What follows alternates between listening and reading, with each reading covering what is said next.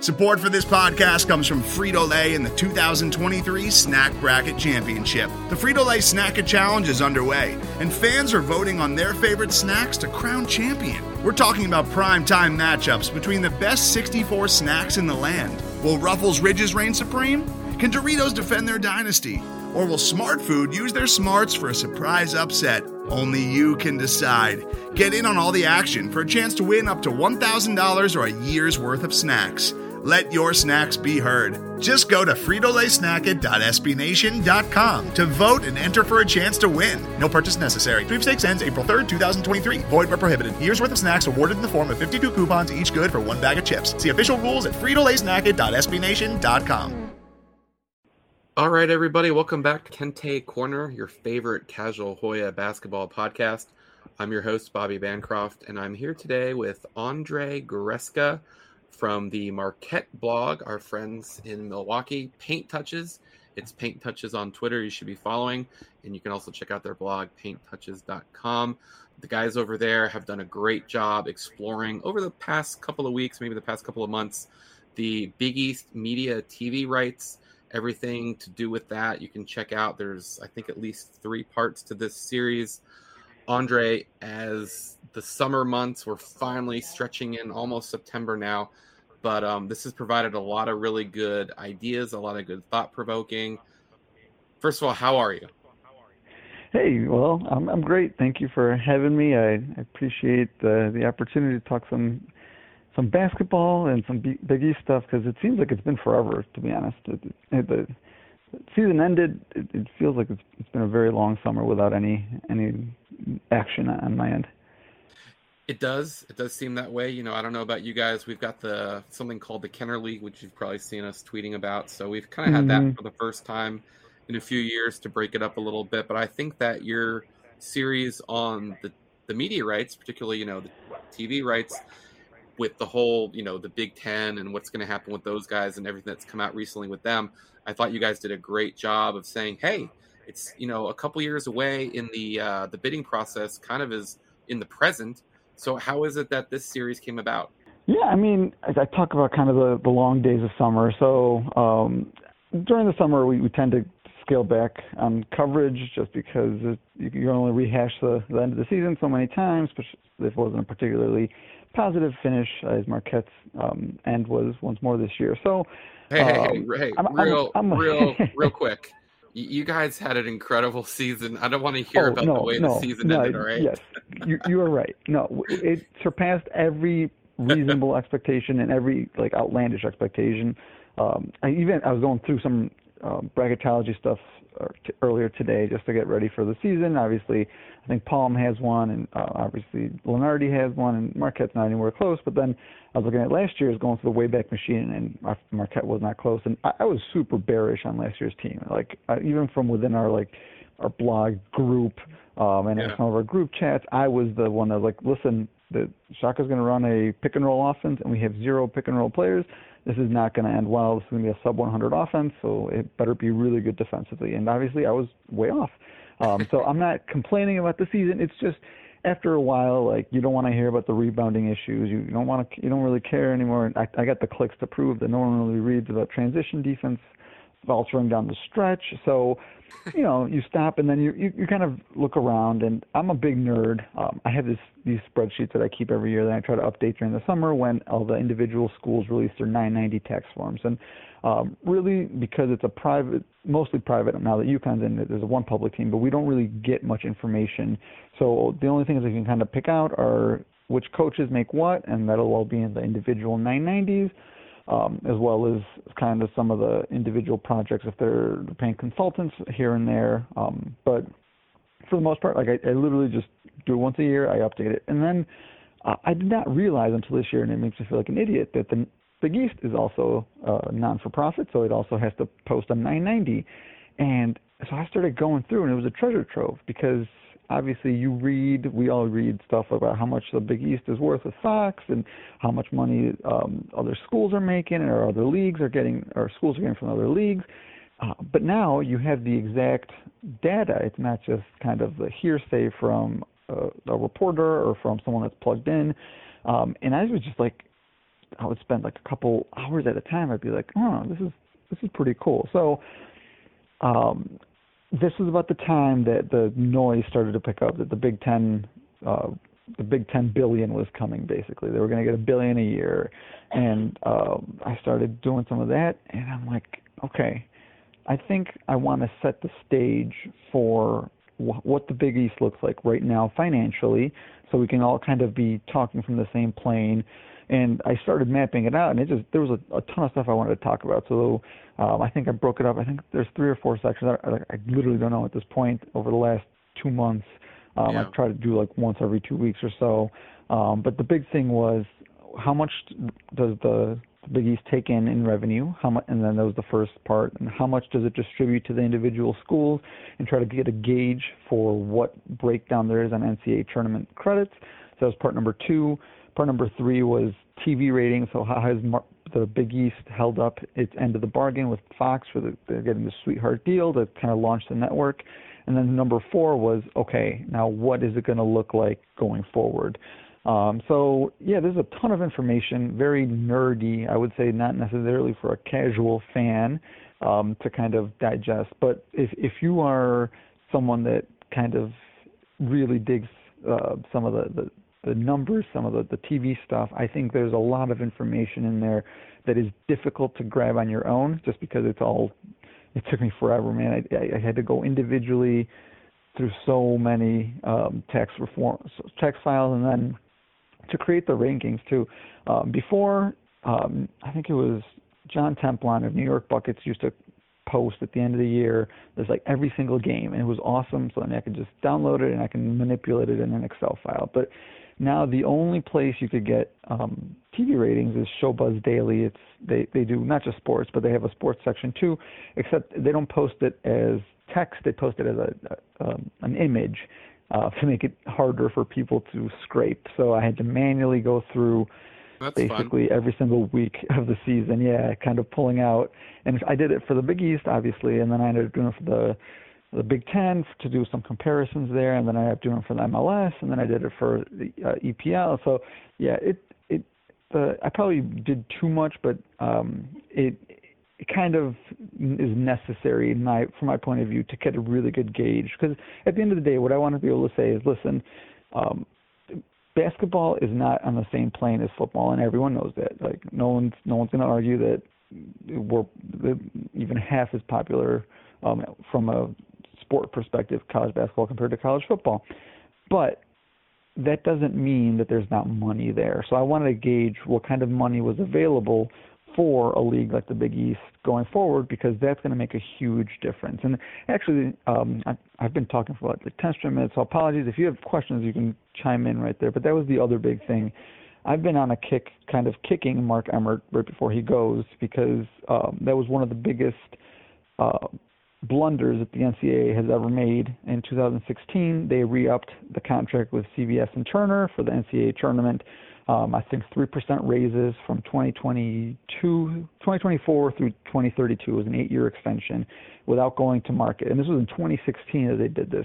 So they elected at bargain basement rates, probably costing NCAA a couple $2 billion easily over the course of the contract.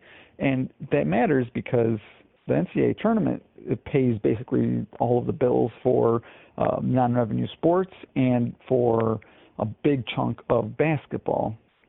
So being a basketball school, it really affects the Marquettes and the Georgetowns of the world, because that is a huge source of revenue, and now we're not going to see any jump in those tournament credits for at least a decade.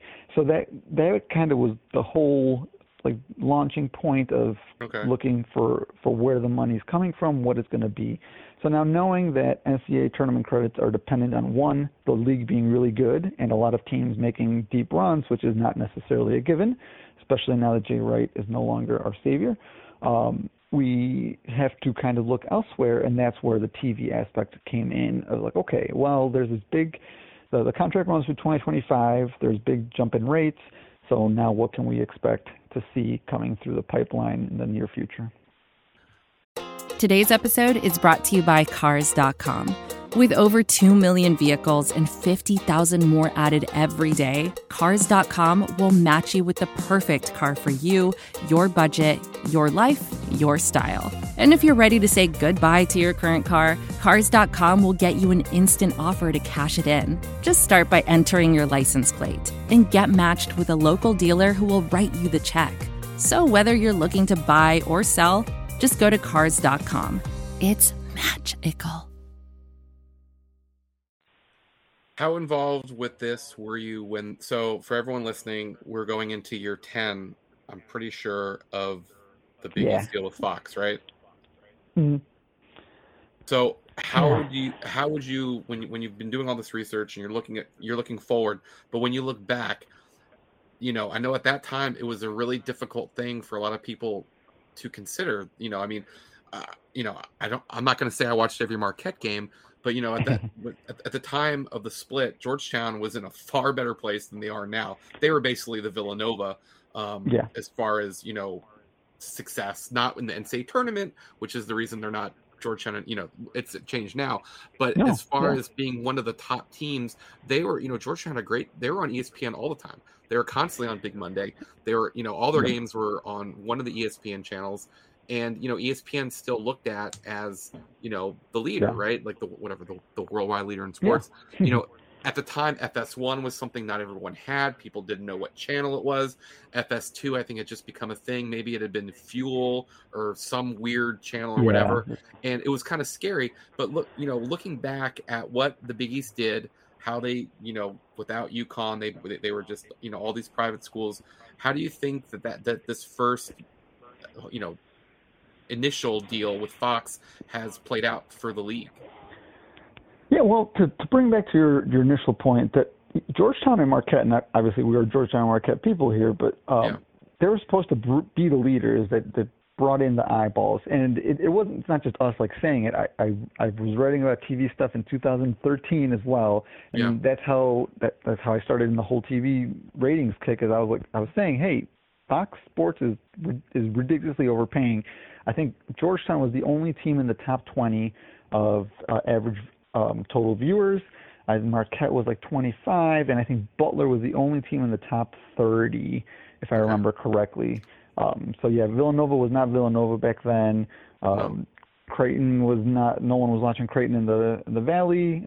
Xavier was known, but not nationally. So, it was definitely Georgetown's was bringing in the biggest set of kind of national audience.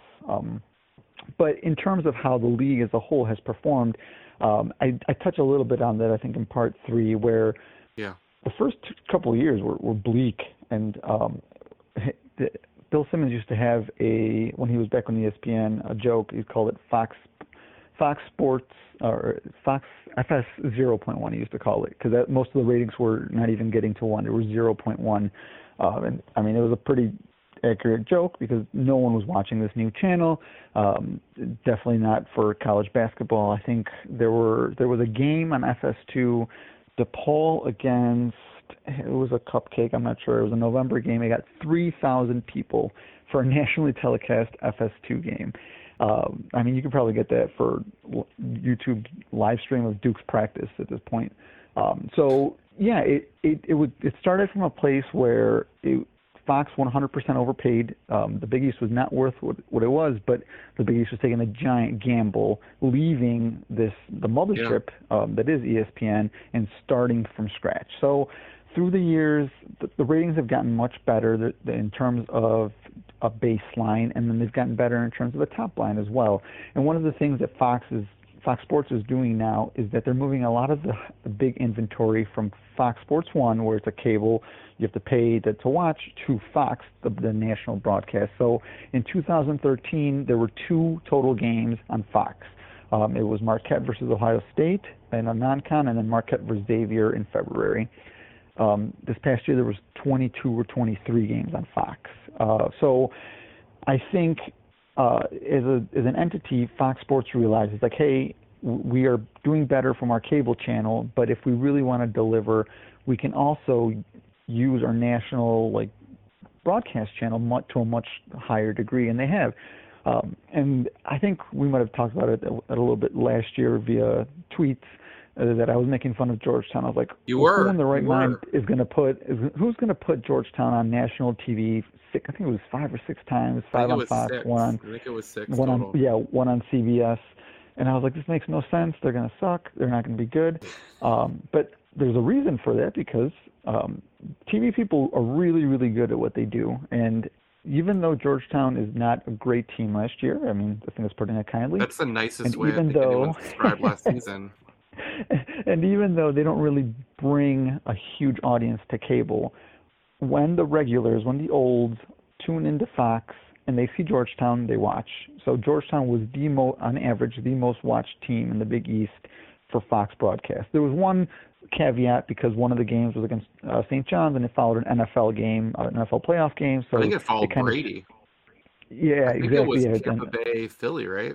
Yep, exactly. So that kind of skews the numbers a little bit. But even the other ones were I think 4 of the top 7 were Georgetown games. So this is the cash that we're talking about. That even though some of these big programs have not delivered in terms of on-the-court production, there's this potential that is there. That even though Georgetown's glory days are in the past, and even though some of the highs of the late 2000s, early 2010s seem like they're far away, it doesn't take much for the country to realize, like, hey, I know Georgetown, I know Ewing, like I'll watch this. So, long story short, the other big positive for the Big East has been the Big Ten, and it's weird, kind of weird way to think about it, but the Big Ten is a ratings juggernaut. It does not matter where they play; they were going to get 300,000 people to watch them.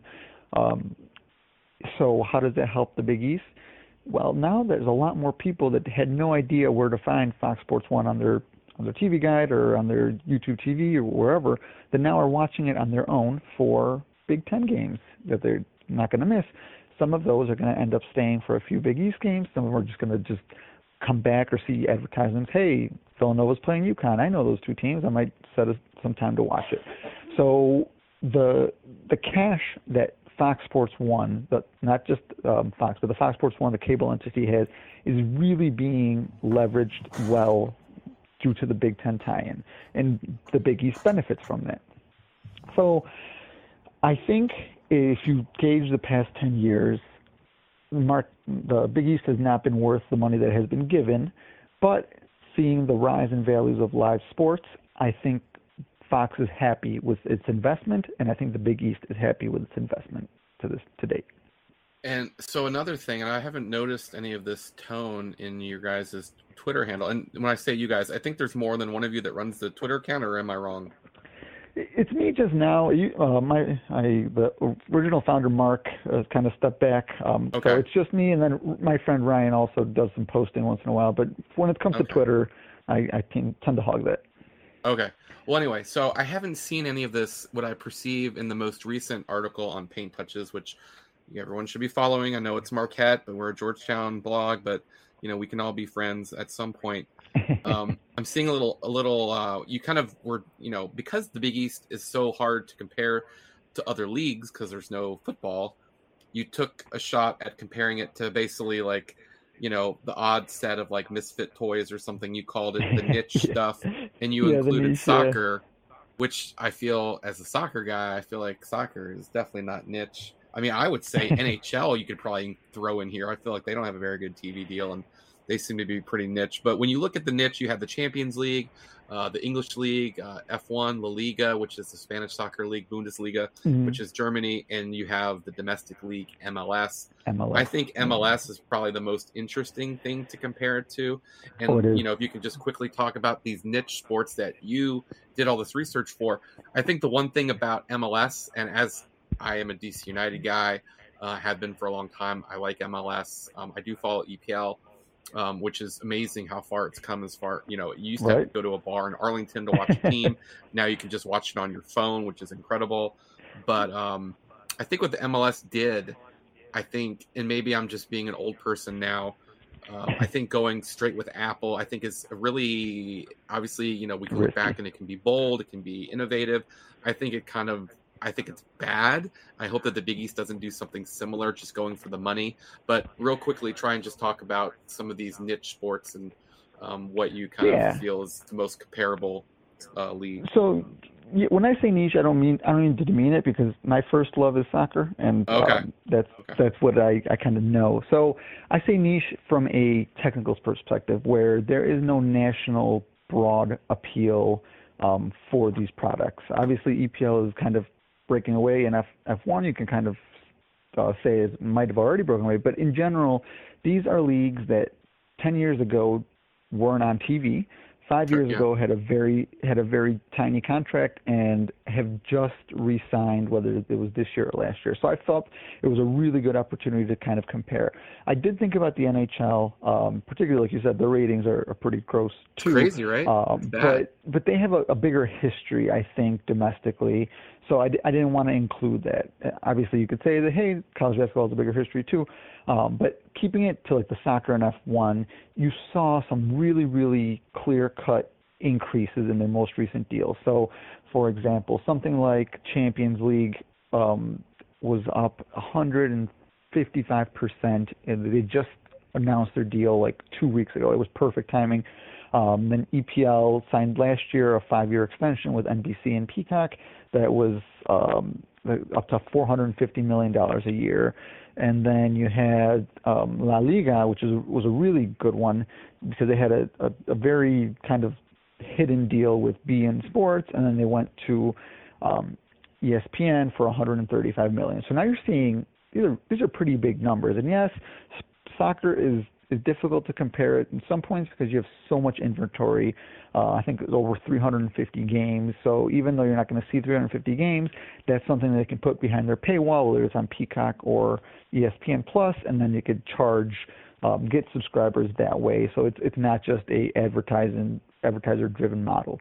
But MLS, you made that point. There's they kind of put their chips on the table, and I thought it was such a perfect comparison. So I spent a pretty big chunk of the last article kind of looking at that, because MLS ratings are awful. Like I like the MLS. I'm a huge Chicago Fire fan. I like Chicharito, so I follow the Galaxy. I follow a lot of the Mexican players here. I'll watch probably more MLS than your average person. But if I was categorizing Big East ratings as mediocre to poor, MLS is poor to terrible. So that was one of the big things that I was able to make cross comparisons, because they have a deal both with ESPN and Fox. So they have games on FS1, they have games on Fox, they have ABC and ESPN. On this year on FS1, they're averaging 161,000, and only 2 of their 21 games crossed the 200,000 person threshold, which again, awful. That is much worse than the Big East did last year, and there's really no way to sugarcoat that. So I think the problem with MLS in this country, right, is that almost to the detriment is that the fact that soccer fans have become more sophisticated, and they know when they're watching something in the morning, that's the best thing, right? And even though it's an inferior product. It 100% is. But the thing with the Big East is that, thank God for Villanova and Jay Wright. And if you disagree with me as a Georgetown fan, I mean, come on, guys. Like, we need someone to do the heavy lifting. If you like a Big East team, you have to have at least one candle of Jay Wright on your mantle. Those are the rules. I don't make them. I'm sorry. I just enforce them. Exactly. So, I mean, if you're watching a Big East game, even though obviously teams in the past have won titles and all that stuff, like when the new league started, Villanova proved that, look, there's a team that can win the national championship. So even though you might be watching Xavier Butler or whatever, this is a league that the champion could come from. So I feel like that, all these comparisons you've made are all really good. And obviously there's holes in some of them because it's not all apples to apples, but that's probably like the biggest one, right? I mean, and the other thing is the professional aspect, I think, is huge, because even though, I mean, I would make an argument that NCAA is now professional sports, whether the athletes are getting paid or not, they should be, but there is still a mindset among some basketball fans, not necessarily NCAA fans, basketball fans, that the NCAA product is inferior to the NBA. There's a lot of NBA snobs out there, and yes, if you're watching an NBA game, it's a much different game. They make more shots. The scores are usually higher, more efficient offense. But being a CBB aficionado myself, like I don't see the inferiority of the product, but there is that subset out there, which I think makes for an even better comparison, because MLS, I enjoy MLS. Like, you get to see a really fun game. You get to see games that are high scoring, and you're going to see names that you might see in Europe one day. So that cross comparison, I think, even works when you're talking about MLS to the Big East. But that's where it really piqued my interest, because I know we're throwing these comparisons a lot around, but MLS just signed a contract with Apple. It's a 10-year, I think it was $2.5 billion contract. So every year they will receive $250 million as a league to put for the broadcast rights, and Apple will have sole rights. So basically that means if you don't have an Apple Plus account, you will never see another MLS game again. So when you were saying it's a risky maneuver, I 100% agree, because if we're already talking about a niche product that has a smaller following than European games, now you're going to make it harder for people, a general audience, that might have tuned in on FS1 or might have seen it on Fox or might have been on ESPN. Now you have to physically search it out. No one is going to turn the TV on during the afternoon and happen chance into a game. You have to seek it out. And so that's when we're talking about the Big East. Like, yes, there's potential that they're talking to Amazon right now, or they're even talking to Apple, and that they would get a much, much bigger payday for those rights than they would on something like linear that would be a re-up with FS1 or reuniting with ESPN. But then you are losing a huge horde of fans that don't like your teams per se, but like the sport in general and will tune in. So it is a very difficult kind of thing to balance out the need for revenue. And like we said, the revenues in the football conferences are exploding. Maybe not to the level of the Big Ten, but there's going to be a new college football playoff contract coming up, and they're probably going to get a couple billion a year just for that product. That'll be divided among the conferences. So even teams like the AAC, in the AAC, the watered-down version of it, will be seeing some heavy paydays coming in that they could then allocate to basketball as needed. So there is this need for the Big East to kind of bolster its revenue streams. And there's going to be kind of this demand side that's like, well, I mean, if Amazon's coming to you with an offer of, hey, we're going to give you each team $12 million a year as opposed to the $4 million you're currently getting, or the $7.5 million you might get with a new deal, like that's not something Val and company can just like brush off. But then it comes at what price? Like, if no one can watch it other than the very, very most diehard fans, the me and yous of the world, what's the point? Are we really growing the game, or are we just kind of papering over the budget until the next time we have to negotiate, and then what position are we going to be in at that point? Yeah, and I don't know how deep you dove into all of the really random stuff. So, I went to James Madison, JMU, which is, a new member of the FBS this year. They're in the Sun Belt. Mm-hmm.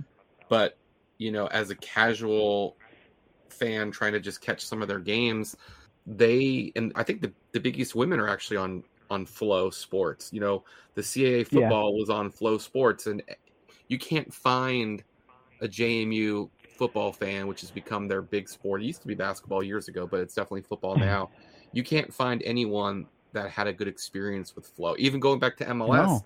DC United was part of that as well for a little bit. I'm not saying that the Big East men's basketball is going to go to something like Flow Sports, but I think that when you do something like, for instance, go to Apple TV, I'm an Android guy, so how am I supposed to watch the Big East if it goes there, right? Same. I think I've never seen Ted Lasso. Yeah.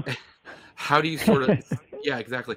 How do you sort of stumble? How do you get the random, flipping the channel kind of thing working on? I guess Amazon's probably more open to everyone, but Apple for sure is not. Is there any way for you, after all this, research you've done, to sort of get an idea for how much more would someone like Apple or Amazon have to come at Val and company to make that work? Or, or what kind of a discount do you think the Big East would get to stay where they are, where FS1 is a real thing now. More games are on Fox, like you said, and it seems like it's working out okay. I think the general, like, the back of the envelope is you need twice as much to move off of linear into a completely streaming paywalled platform. So that's where I got my kind of valuation of, hey, if MLS is getting $250 million, then you're going to cut that in half, just because that's what the streaming only model is basically has to pay as a premium to entice a league to give it its rights. So the other portion of it is a lot of these deals, like with the AAC, they played up their $1 billion contract with ESPN, but one of the things that they won't tell you is a ton of that money is going to production costs that is not currently included. It's the same thing with MLS. So the individual teams now will be on the hook for the production cost of home games, which production cost seems like a kind of a weird thing to harp on, but the Big East alone spent $2 million in production for Olympic sports last year. So can you imagine multiplying a national audience for a professional sport at, again, 30-something home games? So it's going to end up biting into the revenue, the yearly revenue, on a huge basis. So that's the other thing you have to take into consideration. But then to your question of, like, what would be the point where the Big East says, even though it's worse for the followers, for our fans, for the teams themselves, the money is too big to pass up. I don't know, because everything I did was kind of a guesstimate. So my guesstimate is that right now, if the Big East were to re-up with Fox Sports 1 for another 6 or 7 years, it would do so at around $75 million a year, which is up from the 40 or so it currently gets. And again, that's just my kind of extrapolation looking around of all and of see these. what everyone else is getting and just figure you're in that mix. Exactly. I'm not saying that that's what the Big East is worth, but that's what I'm saying. I think a Big East partnership with Fox continuing might be valued at. So if that's what you would value at Fox Sports 1, you'd have to say something like with Apple would have to be twice that. So if it's not under 100, it's not over 150 million. Like, I don't think it's even getting looked at. So that's the kind of money you'd have to be really, really assured of in order to start sniffing around. And frankly, I don't think Apple would throw that at the Big East, because as much as we like to play it up, and as much as it compares favorably in every single respect, both in TV performance and ad revenue to MLS, it doesn't have the same potential, I don't think, for growth, because we like to joke that MLS is a big Ponzi scheme, that they're never going to stop expanding the league until there's 100 teams, just to keep the fees coming in. While we could probably talk about expansion for the Big East, and I think that's one of the biggest things that has prevented a re-up right now is the Gonzaga topic. I don't think there's going to be a point where the Big East grows outside of like one or two more teams ever. So do you want to place a guess at who those teams would be? Well, personally, Gonzaga would be the top team. It makes a ton of sense in everything but geography. And now that the geography cherry has been popped, so to speak, from a Big Ten standpoint, the shock value is no longer there. So now the question becomes, what do you have to do to entice Gonzaga? And that seems like a weird question, but going through, like I said, I went through a ton of 990s. Going through to their conference's 990, they have a setup where they get to keep about 90 to 95% of their NCAA credits.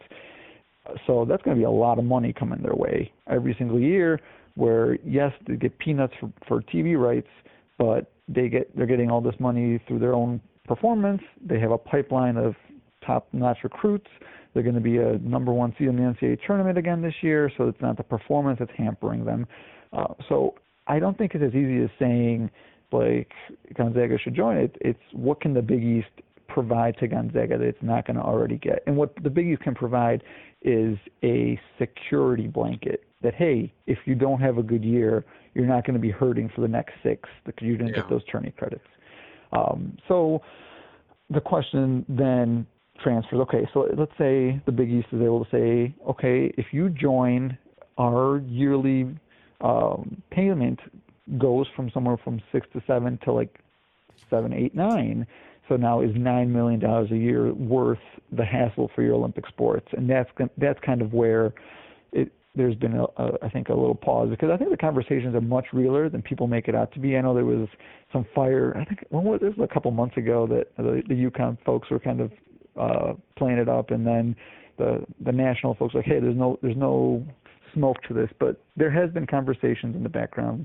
There hasn't been deals set, but it's much closer than people like to make it out to be, where Gonzaga is not just a potential target, but a likely target. It's just about getting the financials matched up. And then another team, I guess usually people are thinking one of the A-10 teams like St. Louis, or, does Gonzaga bring a travel partner with them and that kind of stuff?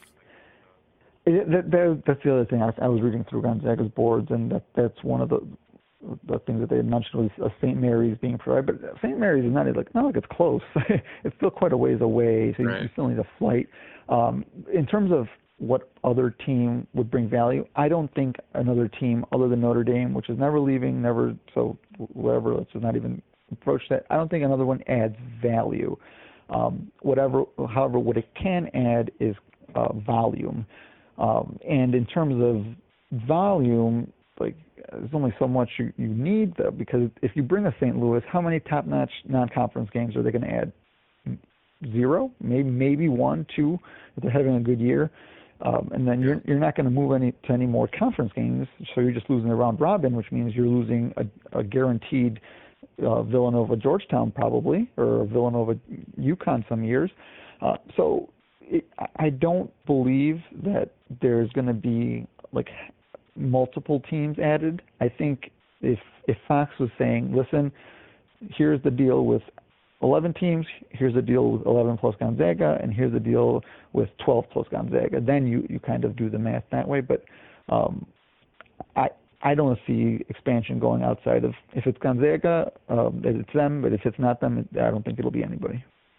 Yeah, I think the Notre Dame stuff basically is a world where, which I think should happen actually, by the way, a world where college football is its own thing, and then conferences sort of reset based on what makes sense, right? Like that would be the thing, because obviously a lot of this I think a lot of your research started with what the Big Ten's doing, and what I think is interesting with their billion dollar deals and all that stuff is that it sounds like you're a soccer guy. Last year when soccer, all of a sudden everybody woke up one morning and said you've got 5 teams from England and 4 teams from Spain. Oh yeah, the Super League. Yeah, and the Super League. Nuts. And so while it looks like we're going to an SEC Big Ten Super League, that doesn't really make sense to me. Like that would be the end game, because if you're the Big Ten, you're like, well, okay, we've got Northwestern. Why are they part of a Super League, right? Like if you're the SEC, you're like, why is Mississippi State part of a power league? So I feel like the end game would eventually be sort of like the European soccer model, where there was teams leaving their leagues to join up together. Yeah. I just don't think the end is a 24-team Big Ten and a 22-team SEC. I think it'll be more something where football is its own thing, and then like the best schools are in a couple leagues, but it's not necessarily because Iowa's always been in the Big Ten, now they get to stay. I just don't think I don't think that's going to be the college football Super League when we get to it. I don't think Illinois gets to be in the Super League, right? Like that doesn't seem to make sense to me. No, I agree. I think in that scenario is the only scenario, which is obviously really far away and possibly never, or likely never, but I think that would be the route to Notre Dame basketball joining the Catholic schools, right? As if football became its own thing, and then everything else kind of resettled based on those. Yeah, I mean, 2 things. Notre Dame is about to get $70 million a year on their own from their new NBC contract that's coming up. So by themselves, they'll be getting close to Big Ten money just for their football program. And their ACC cut of just basically basketball credits plus some ancillary revenue is $6.9 million in 2019. So they're making twice as much as Big East teams from their ACC cut, and that does not include any football in it. So there is zero monetary value that the Big East can provide Notre Dame. What they would be providing would be kind of this historical aspect, so that, like you said, if football is covered somewhere else and everything else kind of gets reshuffled like it should, then we could start dreaming about it. But other than that, it is a pipe dream that will remain as such. However, speaking of the pipe dream, so obviously it looks like NBC is going to stick with Notre Dame, and now that we've seen, between Peacock and I feel like I've watched an Arsenal game on the USA Network. Is the NBC family, are they at possible, we've mentioned Amazon and Apple as coming for the Big East or being potential suitors. Is the NBC network, is that a possibility that they might want more inventory? Because, obviously you're not in CAA country, and it seems like all of a sudden I'm not either. But at the time of all this realignment, NBC had just signed a deal with the CAA. And I always make the case that obviously the Big East, went from having, Syracuse, Louisville, Notre Dame, all these schools. But the CAA, had 1 year, they had 3 at-large teams. Or I'm sorry, they had 3 teams in the tournament. I'm not sure who won the automatic bid, but there was a year where VCU and Mason all made the tournament. I think it was in 2011. So at that time, NBC was trying to get into that deal. I think they've got some A10 stuff, but they have A10 contract now. The A10 just doesn't provide as much as sometimes it looks like on paper. Do you think that, the Peacock brand is going to be a player for this at all? Or I did think about it, particularly because the Big Ten is shifting its ESPN inventory to Peacock, which is pretty controversial in some of the conversations I've seen. But I personally don't think that NBC will have much interest because what they want from the Big Ten in particular are those subscriptions that they know can be driven in bulk for basically the whole year. And the other thing is that I just read it this morning, so it was perfect timing. The EPL has greatly benefited from NBC Sports shuttering its doors, and for all of that content that used to be on NBC Sports that nobody watched moved to USA, which a lot of people watch, whether they're soccer fans or not. So when they wake up and they left it on at night, then they watch it in the morning. So they're having a banner year ratings perspective. The CEO was like, "Yeah, this is a no-brainer." I think they put the the Tour de France on USA Network this year, and that was amazing. But the thing is, they don't want nighttime inventory on USA Network. They want that morning inventory. So they want that European sporting leagues.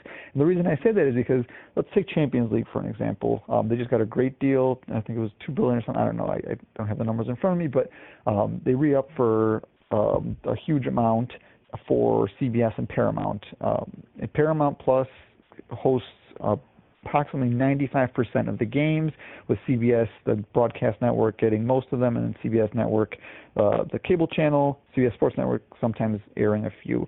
The CBS broadcast had 11 broadcasts last year, and they did fairly well, between 600,000 and 1 million, and then the final did like 2 million. It was the best in 10 years or something like that. It was great, big success. Did you know that the shows that it preempts, that it takes its place, because it's obviously happening at 1 to 3 p.m. When there would normally be soap operas, those soap operas, I don't know if it was The Young and the Restless, but they all sound the same to me. They get 3 times as big an audience as Champions League for a generic midweek, 1 of 5 days a week show. So when we talk about sports, what we're saying is that it has huge audiences and it has huge value, sure, but it has to be like in context, in replacement of what.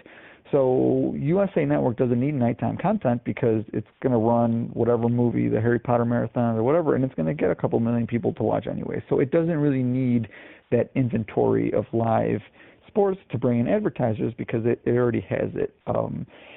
So that long-winded answer to say, so no. I don't see the NBC being a player. But again, maybe they have bigger dreams with Peacock than we are all led on to believe. Same with CBS, particularly since they already have a cut of Big East games from the Big East from Fox that they put on Fox Sports. On CBS Sports. I don't think there's going to be much interest from them, even though they have two fairly new and kind of they're still trying to launch and ingrain in people's minds networks that are streaming right now. There's always ESPN and ESPN Plus though. But yeah, to me it seems like it's Fox, it's streaming, or potentially ESPN. But I would say with 60% confidence that it's going to be re-up with Fox. Re-up with Fox. Okay, yeah. Well, that's been a lot. So you wrote a lot of words. Now you've said a lot of words on Kente Corner. That's perfect. Before we get out of here, let's actually talk about these two basketball programs. If we rewind to the 8-9 game in the 2021 Big East basketball tournament, before that game, if you had told me the paths the programs had gone on, I don't know if I would have believed you. If you told me one of these teams is going to win a Big East tournament and then go winless in the league, I'd say, well, that doesn't seem to make any sense.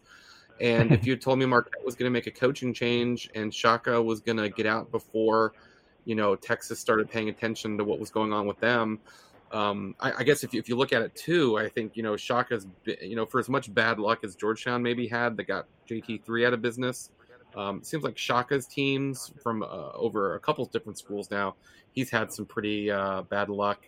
Can you believe where we are with these two programs? No, it's wild. I mean, an 8-9 game should not matter, like, ever. And it ended up changing the trajectory of two very prominent schools in the scope of the Big East and what the Big East, what they mean to the Big East. Because if you follow me on Twitter, so you probably saw some of the Wojo angst, and you follow a lot of Marquette people from some of the interactions I've seen, so you saw it. But outside of like our Twitter bubble, there was zero, let's say, appeal for a coaching change. There was no ESPN articles about Wojo being on the hot seat. The school as a whole was in a budget crunch. There was no money for buyouts, even if there was a hot seat. So going to the 8-9 game, the only thing I was thinking was like, there's a really good chance Marquette makes the tournament, like better chance than an 8 seed deserves. Obviously, if you get past Georgetown, you got a hobbled Villanova without Gillespie, and once you get past that, then you're playing with house money.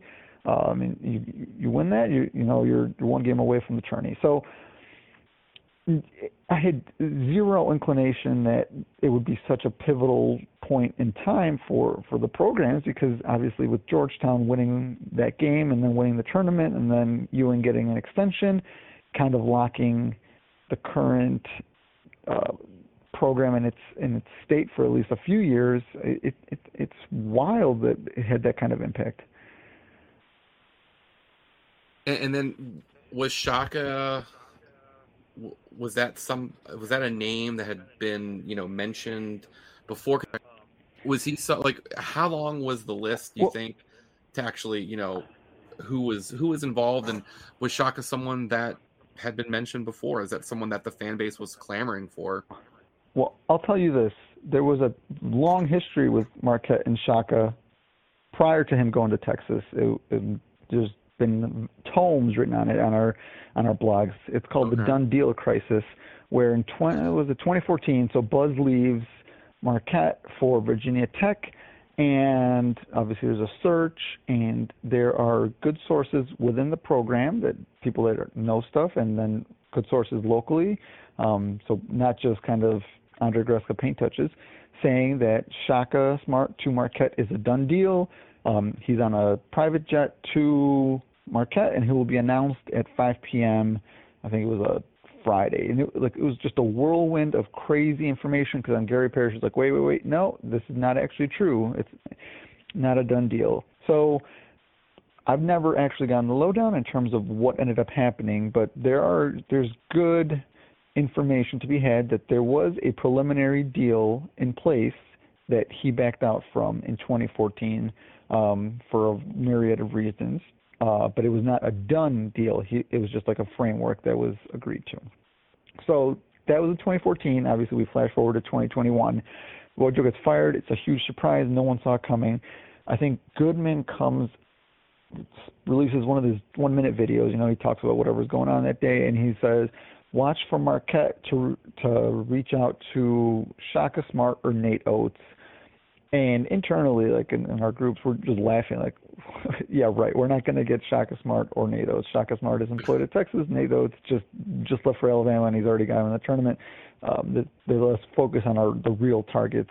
And I think Ryan, one of my colleagues at Paint Touches, a really, really good breakdown. It was like 6 or 7 names.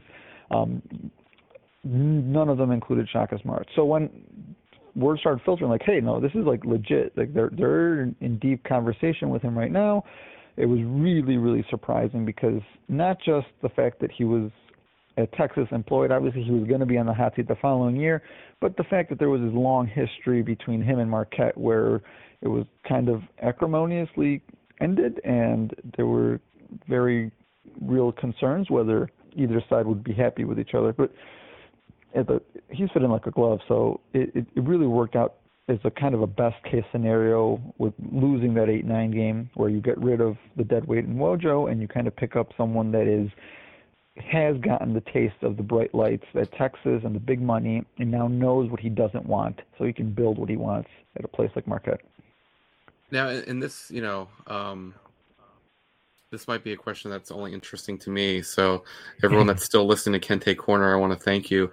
But one of the, and I was a JT3 guy, one of the interesting subplots I thought was going to be, or something to look forward to, and I was very interested, and I thought, absolutely based on what he did at Princeton and Georgetown, JT3 was deserved of another job. It seems like there's been a couple, maybe chances, but it's not really been, hasn't really been a good fit, or maybe the compensation. JT3 was making a lot of money at Georgetown to do a job that's, seemed like it's gotten way harder since he's gotten out, by the way, with, right, the transfers and the NILs. And, it's definitely gotten more and more complicated. But,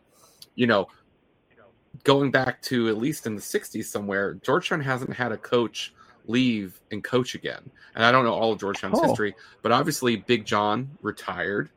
Okay. Yeah. Craig Escherick after 5 years. There was some rumors of like New Mexico, maybe it was New Mexico State, and nothing really came about from anything. He currently he does some media, he calls some games locally, and he's also a professor over at George Mason over in Fairfax, not too far from me.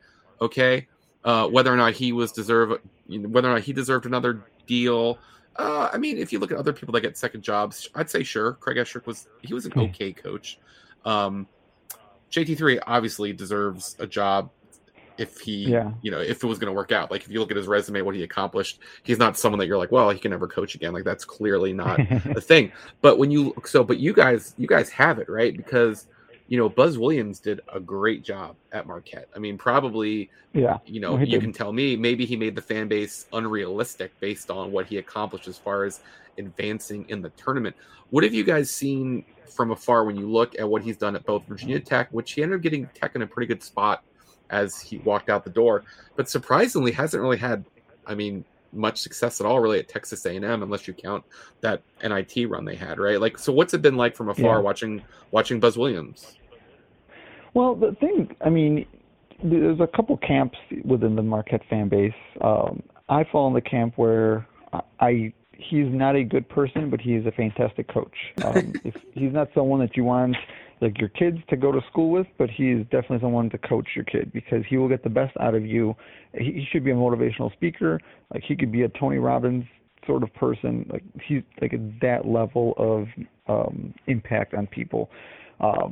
But yeah, it was not surprising at all to see him leave Virginia Tech because he has a very, very quirky kind of mentality where he needs to have this affection at all times, and not that he didn't have it at Virginia Tech or not that he didn't have it at Marquette, but what he sees, and in his own words, what he's told writers, is that he sets this bar and then he surpasses it, and now the bar gets raised, and he doesn't want to be there when the results don't meet up these newfound expectations. Yeah. So he wants to get out kind of before any bridges are burned. So what he does in the meantime is kind of bombs the bridge as he leaves. So you won't find many Marquette people that like him personally. You won't find any Virginia Tech people that like him personally. But you will definitely find most of Marquette and Virginia Tech fans. They'll tell you that, yeah, his results on the court were like substantial, tremendous, great, whatever kind of word you want to use, because he was able to exceed kind of expectations at both places and fairly consistently too. It wasn't just like a flash in the pan. He had one good year and rebuilt a couple times. I mean, he should have beaten Duke that one year at Virginia Tech. We talked before about the last time Marquette won an NCAA tournament game was in D.C. against Miami in the Sweet 16 in 2013. So yeah, you can't deny the effect he had on the program when he was here.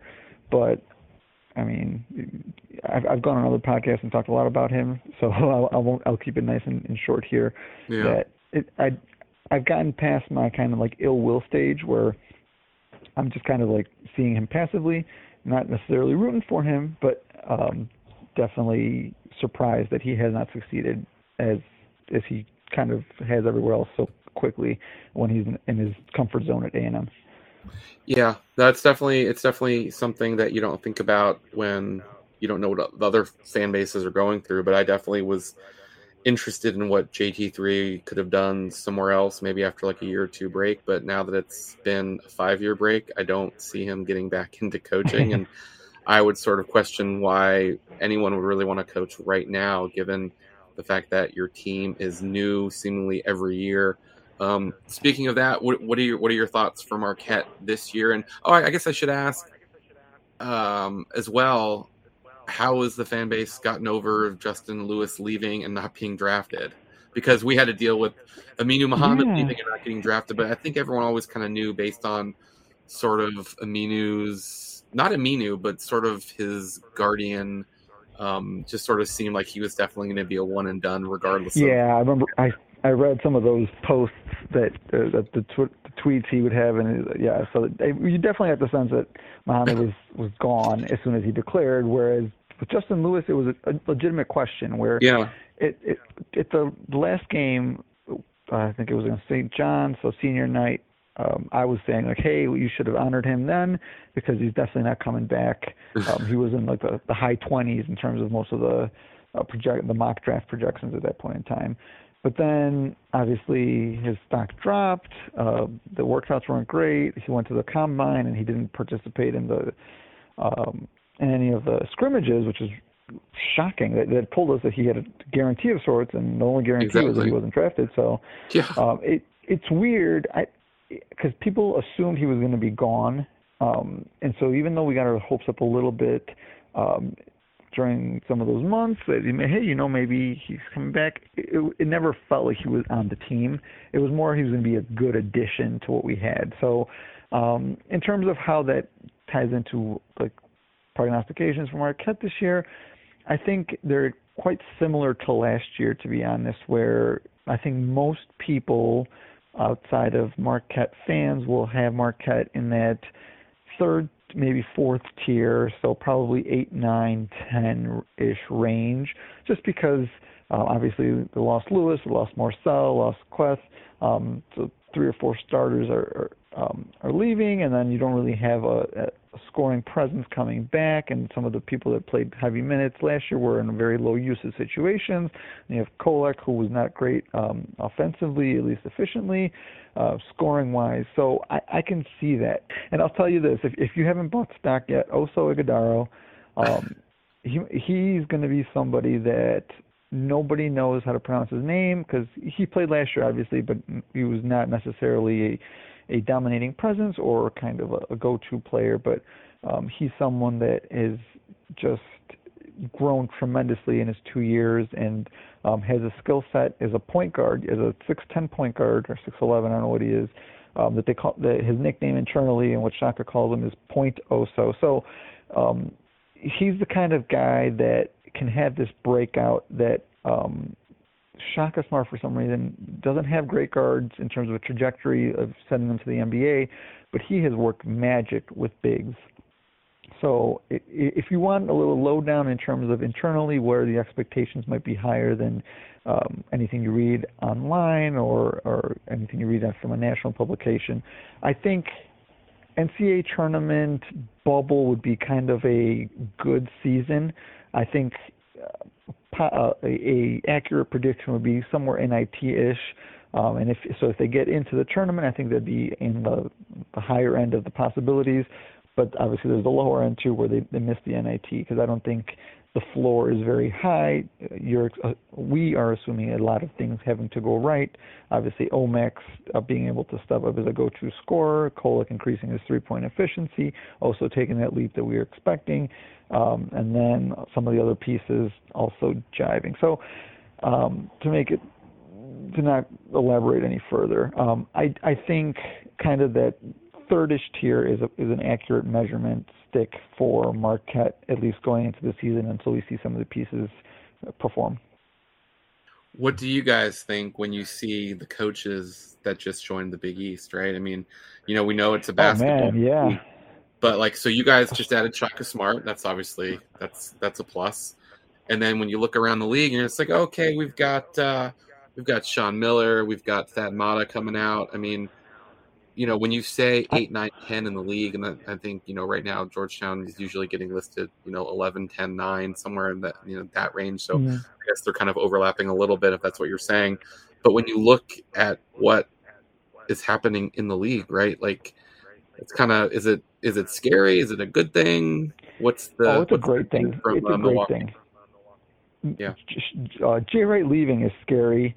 But Sean Miller coming in, it's such a grand slam for the league, because he not only brings the results, he brings controversy, he brings attention, and he'll probably be suspended at some point this season for all the stuff that happened in Arizona. He's going to sweat through 6 shirts, and you need that, because like we said, people aren't going to naturally go over to FS1 unless they just saw a game or are looking for something else. So to have that kind of reference point is huge for the league. And he's a really good coach too. Obviously, the whole reason that he's able to stick at Arizona was because he was taking them to Elite Eights and hasn't gotten to their Final Four hump. But for me, I have Xavier as the team that's going to win the Big East this year. That's how highly I think of him.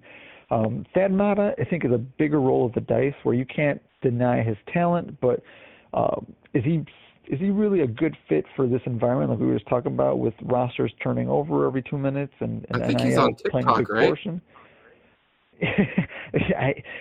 So if he's here in 5 years, it'll be a shocker to me. So to me, the question is, can he win enough now and get a transition in place to kind of smooth over? But the Butler way is one that just doesn't make a ton of sense to me. So in general, I think it's a high risk, high reward. Shaw is a good hire for Seton Hall. I'm not as bullish on him as most of the media seems to be, and I don't think they're going to be very successful this year. But in general, I think he proved that even in very difficult circumstances, he could build a team that is cohesive, which is not easy to do at that level. So he's got that going for him. And then Kyle Neptune, again, it's similar where, hey, he was able to do some stuff at Fordham that no one can normally do. Is Villanova at a place where it could run itself? Is he going to bring any sort of different dynamic than Jay Wright? I don't know. So to me, those two are kind of I'm going to wait and see. I don't want to make an assessment. I don't think they're bad hires. I don't think they're good hires. I just need more data to kind of process. Yeah, I think around the time when John Feinstein was on, this is John Feinstein from the Washington Post and author, when I think he decided for no reason on the local morning sports drive, the Sports Junkies, to put out there that I think he said something along the lines of Patrick Ewing's going to retire, which made Patrick Ewing's Twitter account put out that he's not retiring, which was kind of, wow, account doesn't get used a whole lot, you know. Around that time, I think it was like the hottest of, wow, let's say, you know, and then a couple of the guys at Casual Hoya wrote it's time for Patrick Ewing to step down piece. Yeah, and there seemed to be a little bit of, you know, I wouldn't say momentum, but I would say smoke, right? Particularly when Ewing's account tweeted out that he wasn't retiring, it sort of made you feel like, wow, this is what people say when they're not, you know? Something. Yeah, or exactly. This is what people say when they actually are. Sorry. Neptune was actually one of the names that I think excited the Georgetown fan base a good amount in this world where Ronnie Thompson is not like involved in the hiring, and you know, it has to be someone in the circle and all these types of things. And this idea that that the job would be open in the sense that there was more than a couple candidates that were actually allowed to, you know, be the coach. Obviously we're not there, but Neptune was someone that had fans. I don't think any of the other new coach, definitely not Thad Matta. There might have been some people thinking that Sean Miller, but I mean, come on, give me a break. That being said, what is the view from afar of what's going on in Georgetown? And you know, we can tie this into our little back and forth. I think maybe a year ago, or probably about a year ago when the TV schedule came out. And I think you were saying, well, what's Georgetown doing here? And I'm just like, look, come on, Georgetown, give me a break.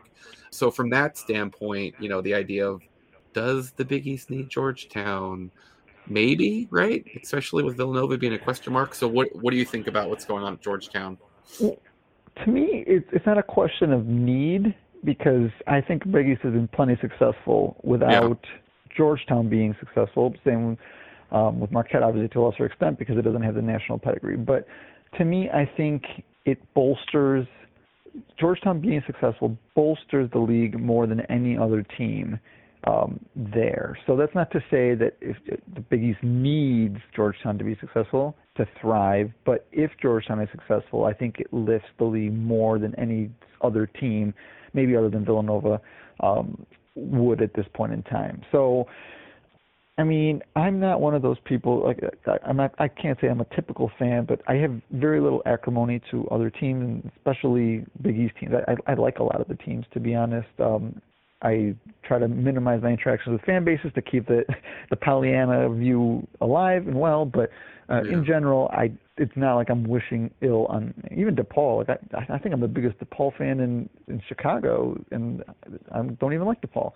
But in general, I think there is a sense that Georgetown's time has passed, but I don't think that's to say it's like forever. It just means right now in its current environment, the way the athletic department is set up, the way the program is run, the way it's still in the shadow of Big John, there is very little room for success. And obviously, I wasn't here for the Al years, but I was going through some clippings for O'Neal, I forget his name, O'Neal, the coach that took Marquette back to the NCAA tournament for the first time since Hank Raymond's. So it was Al McGuire, Hank Raymond's, Rick Majerus, Dukiet, and then that's when it was the dark days where Marquette was considering not even having a basketball program. And then O'Neal brought it back. But what he was saying is that the weight of Al McGuire was so heavy that he could barely go to any function without someone showing him the clip of the 1977 team. And I think Georgetown is still stuck in that. That even though Big John has passed, even though it's not his relative, his son, running the program, that until that shadow can kind of be cast, until they can move on from the program, like still honoring him, obviously, for all of that he did, but not necessarily sticking to his ideals, and creating a new program based on Georgetown, not based on Big John. I think that's going to be the difference. But, I mean, what do I know? I'm just a basketball fan that watches way too much and reads way too many text documents. It's just interesting, you know, because, you know, I've got my cast of regulars on here that all do a great job, and the Kente Corners have the frequency is not very high right now because there's, you know, just not a lot to talk about that's different, rather than get on here and just, you know, that's why when I see the TV media rights, it's like, wow, that's a new topic, right? We can talk seemingly forever about it, which we've done tonight. It's just interesting to see how others view Georgetown. I think that their run in the Big East tournament really did show that just given like any success, like even though the Big East tournament, I think is something that ESPN tries to pretend doesn't exist, Georgetown was all over there, from beating Villanova, going in all the way to just crushing Creighton. They became a thing. You've got Rich Vakin yelling Hoyas win. It's making Sports Center. It's on the lead. And that's from a team that they, in a league that they basically try to pretend isn't there. So I don't think it would take too much. I think what you said about moving on is a big deal. And that's one of the things I think that's most confusing is that this idea that, Big John has to have influence over the team and the program forever doesn't really line up with the fact that he never really built a coaching tree. It was basically like his assistant. He really basically, I won't say lucked out, but the fact that his son independently through Princeton ended up having, a lot of his father, but a lot of, Pete Carril, that just that wasn't a plan. He didn't, his other son, Ronnie, who is still involved somehow, some way with the program, actually, much more involved with his dad at the school than JT3 was.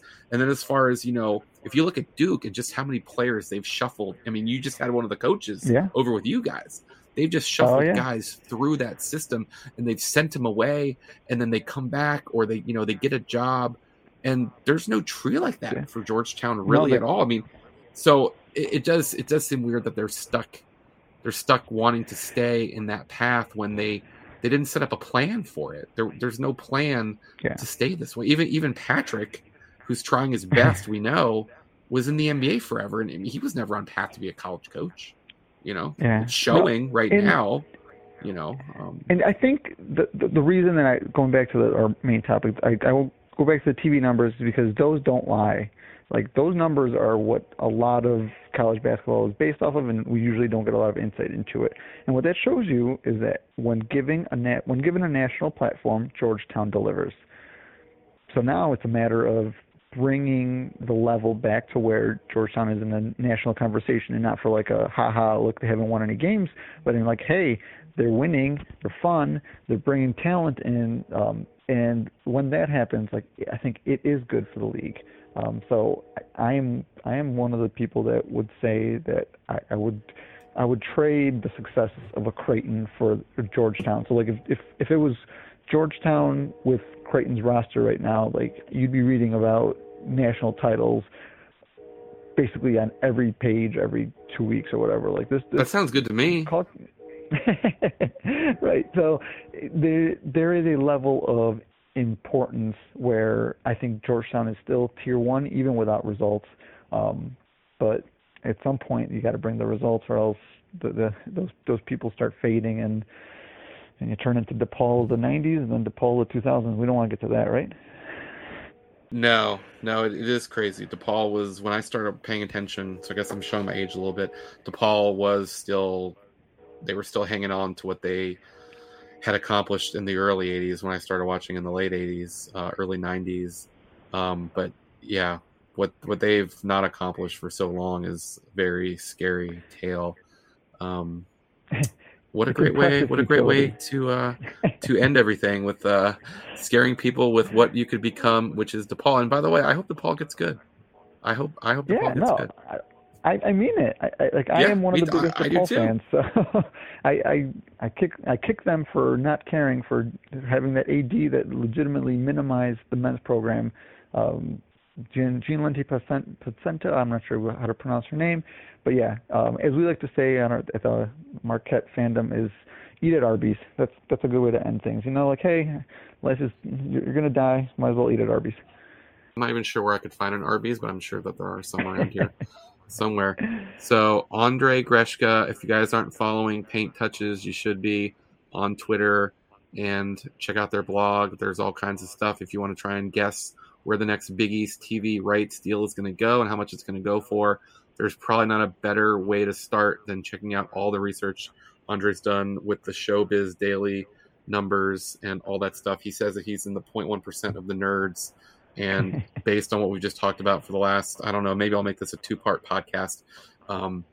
I think that it's clear that he's a nerd, I'm a nerd, and if you've listened this far, you're probably a Big East nerd too. I want to thank you for coming on, and when we get this contract, we'll have to go back and look and see how right you are or how wrong you were, and that'll be the fun part, right?